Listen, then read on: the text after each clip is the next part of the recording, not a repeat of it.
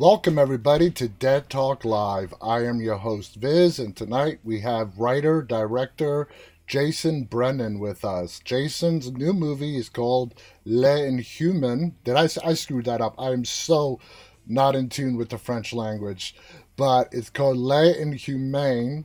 I'll get it eventually. Anyway, the movie is coming out to video on demand August 23rd on your favorite video on demand platform.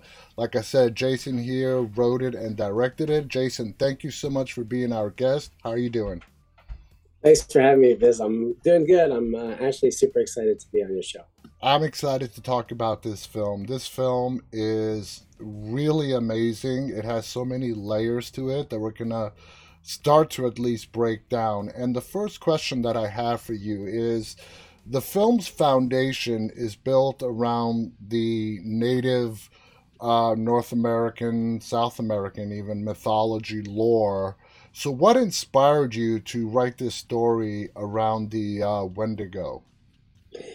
Um, I mean, the story was a long time in the making, to be honest.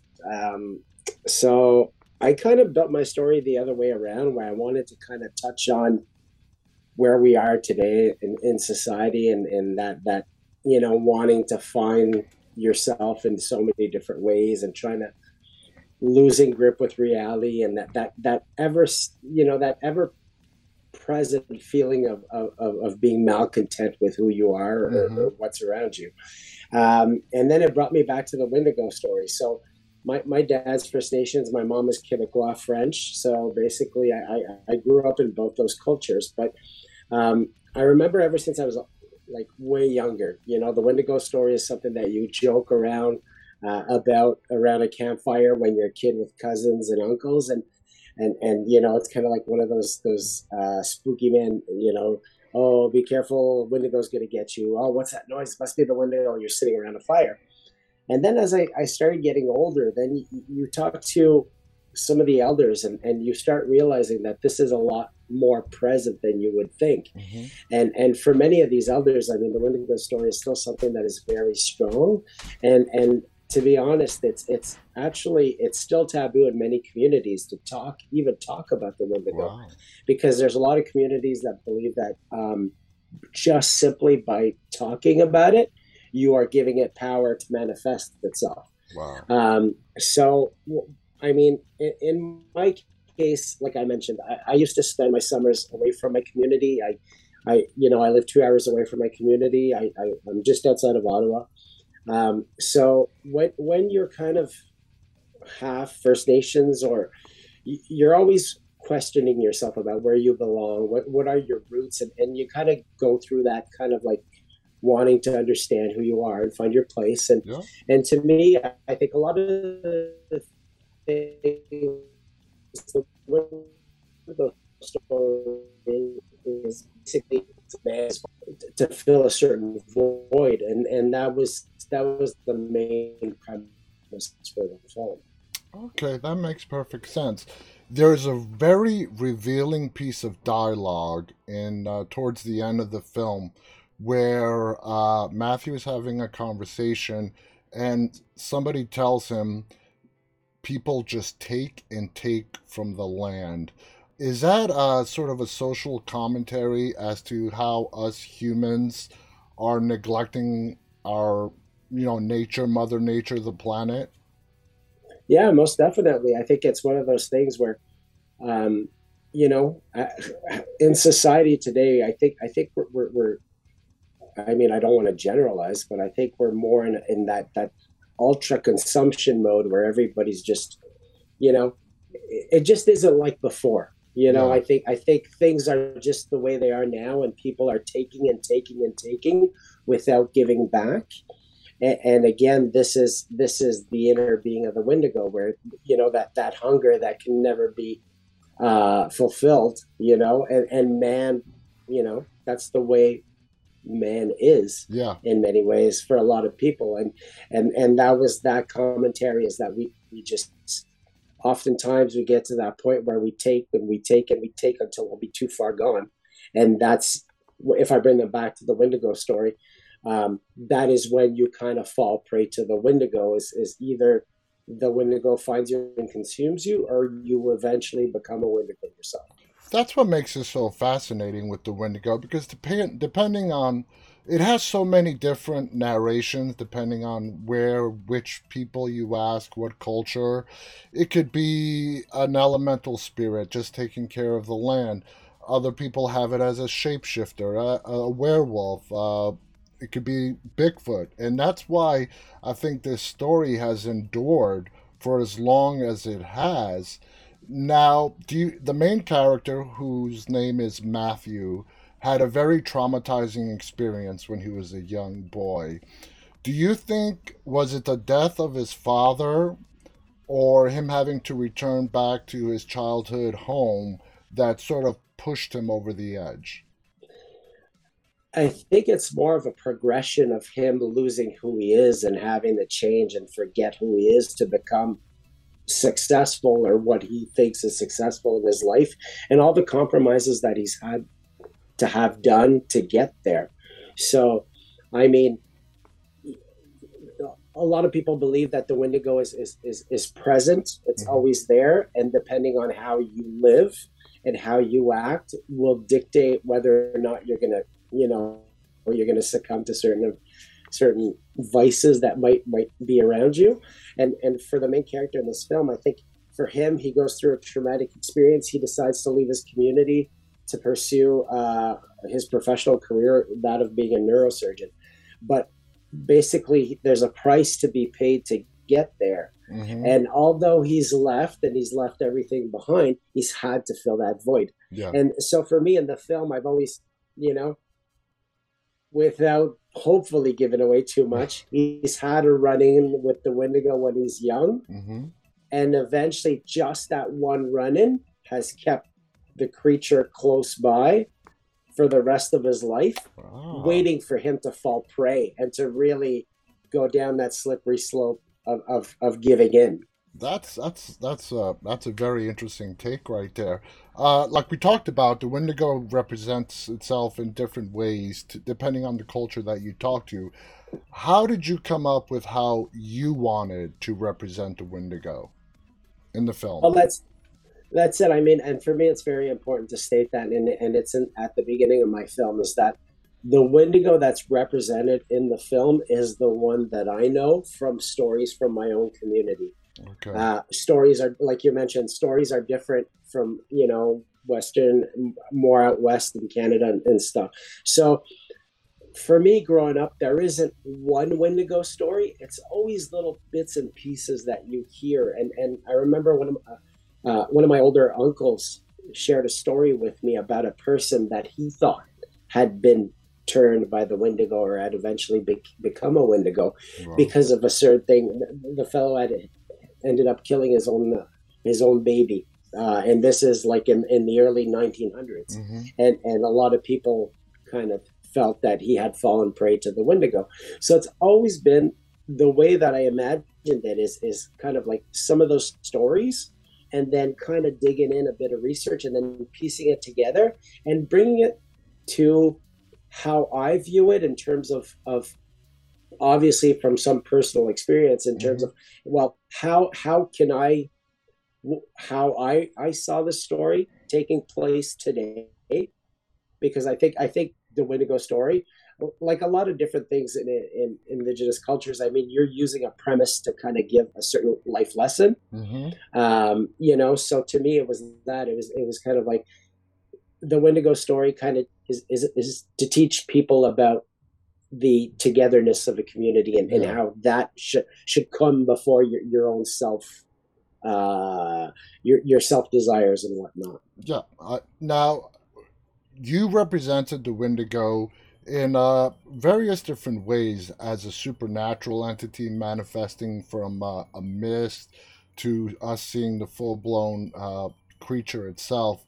Would you say that the main character, Matthew's actions, choices, were they driven by his desire of running away from that traumatic childhood experience? Or were they directly influenced by the Wendigo itself since it latched onto him from when he was a little boy? No, I think it's a bit of both. It's really it kind of the creature manifests itself because of him running away, Hmm. and sort of like, it's kind of like the Wendigo is there and setting certain things in motion because he's possibly identified a prey, Yeah. you know. So he's putting things in front of Matthew, kind of like low hanging fruit, if you wish, and hoping that it eventually becomes a victim, and then again, I don't want to give too much away, but basically, eventually there's a fight that happens where Matthew's fighting for his life throughout the whole process. So, I mean, it's more in terms of the Wendigo. I mean, from in the movie, the mist and the way that it would walk is that, again, these are stories from old stories from elders that were shared through oral traditions, but that were documented in old writings, Hmm. from people that had said that they thought they had seen the Wendigo or they had crossed with the Wendigo. My grandmother had. I mean, my grandparents were poor when they were on the community, and they used to have to walk to get their water at the well, and my grandmother went with two of my aunties when they were younger, and my grandmother had told my auntie, and it's funny because my aunt only remembered this after when I was making the movie. She Hmm. said she told me, I remember going to the well and grandma telling me, quick, we need to get back up the hill because look over there, I could see the tall man. And they referred to that creature as the tall man. So it was Wow. just, yeah, That's it was just one. creepy. Uh, Yeah, it's just a bunch of little stories like that. So when I took that and I brought it in, and then again wanting to relay it to personal experience, that if I did see the Wendigo myself, how do I think it would look yeah. and how it would come to be? To me, that's how I kind of saw it. Well, that leads me to my next question. The majority of monster creature films that we have seen throughout the decades, the monster is usually seen at night. Okay, we get barely a look at it. It's nighttime darkness. You went out of your way to show us this creature in broad daylight. What was the significance of that for you? Did you really want us to get a good look and see how scary this thing is? I wish I was that smart, but I'm not. It's actually a budgetary thing. It was just too hard. It was just too hard to light the forest at night and to bring in the VFX and everything like that. I mean, we're extremely lucky in Canada because we get our films funded through different government programs, Hmm. but yet we do not make very many genre films through those different funding bodies. So our budgets are still fairly limited, and it came down to that choice. So I mean, we I kept the creature at night except for that one scene. Okay, that makes perfect sense. Now, you talked about budgets and VFX and all that. The whole film, I think, was done very well by you as a director, as it encompassed a very dark and eerie feeling throughout the entire film. It was always overcast. Just the feeling was very dark and bleak. It was almost sort of like the cloud hanging over Matthew himself. As a director, did you do anything special, or did the weather just cooperate with you, where it was just cloudy every time you guys shot outside?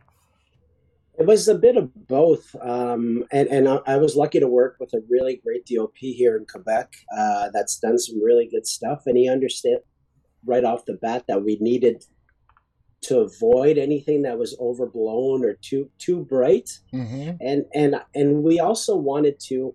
I mean, for anybody that spent a lot of time in the forest by themselves, just when there's no sun out there, it seems like the atmosphere is just completely different. Mm-hmm. Where you're second guessing what's around you. It's kind of like a cartoon, The sun comes out and it's like everything's happy and go lucky. Yet you kill the sun and it gets dark and it gets gloomy, and it's a whole different setting. So we some days, although we did have some sun, we were able to play with the camera a bit to kind of kill that out. Um, But then again, I mean, in terms of the film itself, I wanted to make sure also that we kind of kept that, just that uneasy feeling. Yeah. So keep it really contrasty, really dark, really, and there's a shift from the moment we go from the urban areas to The forest. the more rural. Yeah, Yeah. exactly. So there is that shift. It isn't too much, but there's still a shift there in terms of the look of the film. Well, it was very noticeable. I mean, I caught on to it, and you maintained it throughout the whole, throughout the entire film. Now, what I found interesting is Matthew. Going back to Matthew again, and the story is about Matthew and his father to some degree as well. But he grows up to become, like you said, a neurosurgeon, which indicates to the audience that even though he suffered this traumatic experience, he did sort of find a way to move on with his life. Why was it important for the story to make him a surgeon? Um, because I thought that there was a bunch of different things when you talk about layers, to have him become a surgeon, the backstory to that is he's trying to understand if what he saw so many years ago is really what he saw. And then seeing the interaction with his dad, and always questioning himself about, is my dad possibly crazy? Am I a bit crazy? Mm-hmm. Uh, and there was also the fact that I wanted to put him in a role where he's kind of like, because he's left the community, he's put himself in a position where he kind of wants to compensate by shooting for a big high profile job, hopefully that'll allow him to forget, what, that he's kind of walked away from his family and from his roots, so to kind of drown that out. And also I thought, um, indigenous storytellers have been, especially in the last 5 years, we've got some really great writers and directors, and we're at that point now where we want to be able to show, different, Mm-hmm. different settings, different Yeah. different characters, developed characters, not always the easy, kind of like the easy mode that's been there for previous. Yeah. Uh, Yeah. so that's why I mean I thought neurosurgeon was a really great one. I mean, it was, why not? Why not? Because I think that's where we're at. I think you hit the answer right on the head earlier when you said he seek the answers basically in science instead of folklore. Now there is a rift that grows between Matthew and his father. Is it because after that incident when he was a boy, his father urged him to put it behind him, move on, don't think about it? But we find out that his father himself, without letting his son know, was being consumed by it as well. Is that what caused the rift between father and son? I think the relationship with the father and son is that the father is indirectly trying to protect them Mm-hmm. by kind of trying to tell him or convince him that he imagined the whole thing, until they get to that point where he tells his son, listen, I don't know what we saw, but it reminds me of that story. Yeah. And that's kind of like the point in the story where the father, once the dad shares that story, um that's when, in my story, or in my backstory, that he decides that, okay, well, I can't stay here anymore, this is too much, and slowly Matt kind of gets on that road to find his way out of the community. So it isn't necessarily a rift that the dad wanted, but more Matthew wanted that rift where he's like, I'm ready to move on to something else because this for me isn't working. It's not making sense. I definitely agree with you. Now, Matthew's life throughout the film, he's a neurosurgeon, but beneath those layers, he's falling apart. Okay, he has a problem with controlled substances. Um, his marriage is not doing so well, and it takes finally when his dad passes away and him being forced to go back to his childhood home and confront the thing that has been terrifying him all these years. When you came up with the ending of this film, which, by the way, as we talked about before we went live, is absolutely amazing. You guys are not going to believe the plot twist in this film. But did you struggle on how to close this story out? To be honest, no. It was just one of those things, and I mean, um, listen, it's my first film, but everything kind of fell into place. Um, where it's just like I don't know. I guess I was blessed or something like that, but just everything seemed to make sense, and as the pieces were fitting, the twist was there, and it was like, well, it makes sense to me. It made sense, and it was a nice way. I mean, I wanted to tell a story that everybody could relate to, and everybody, whether or not you're from an indigenous culture or not, you have an interest in genre films. That's I Yeah. think there's something in there for everybody. So to wrap it up in the way that it is, to me is to be honest, I'm not gonna bullshit. I was lucky. Well, you hit it. I mean, you scored a home run on that one, Jason. I want to thank you so much again, guys. The movie. I'm just gonna say it with my good old American accent. L'Inhuman, coming out. May. L'Inhuman. There you go. Yes, exactly. Coming out Tuesday, August 23rd. Be sure to check it out on your video on demand platform of choice. You're not going to regret it. There are twists, turns, surprises, character development. Jason, you did a fantastic job with this film. Do you have any final thoughts you want to share before we go? Thanks for having me, Viz. It was really a pleasure chatting. It was a great chat, and I just loved, your take and hearing about what went into the story behind this film. And what I realized over these last 20 minutes is that every person that watches this film is going to walk away with their own interpretation, and that's just fine. I think that's how, somewhere in the back of your mind, most filmmakers design films and make stories and write them for the audience to walk away with their own take on it. And I think that's exactly what you did with this film. So I want to again thank our guest, writer director Jason Brennan.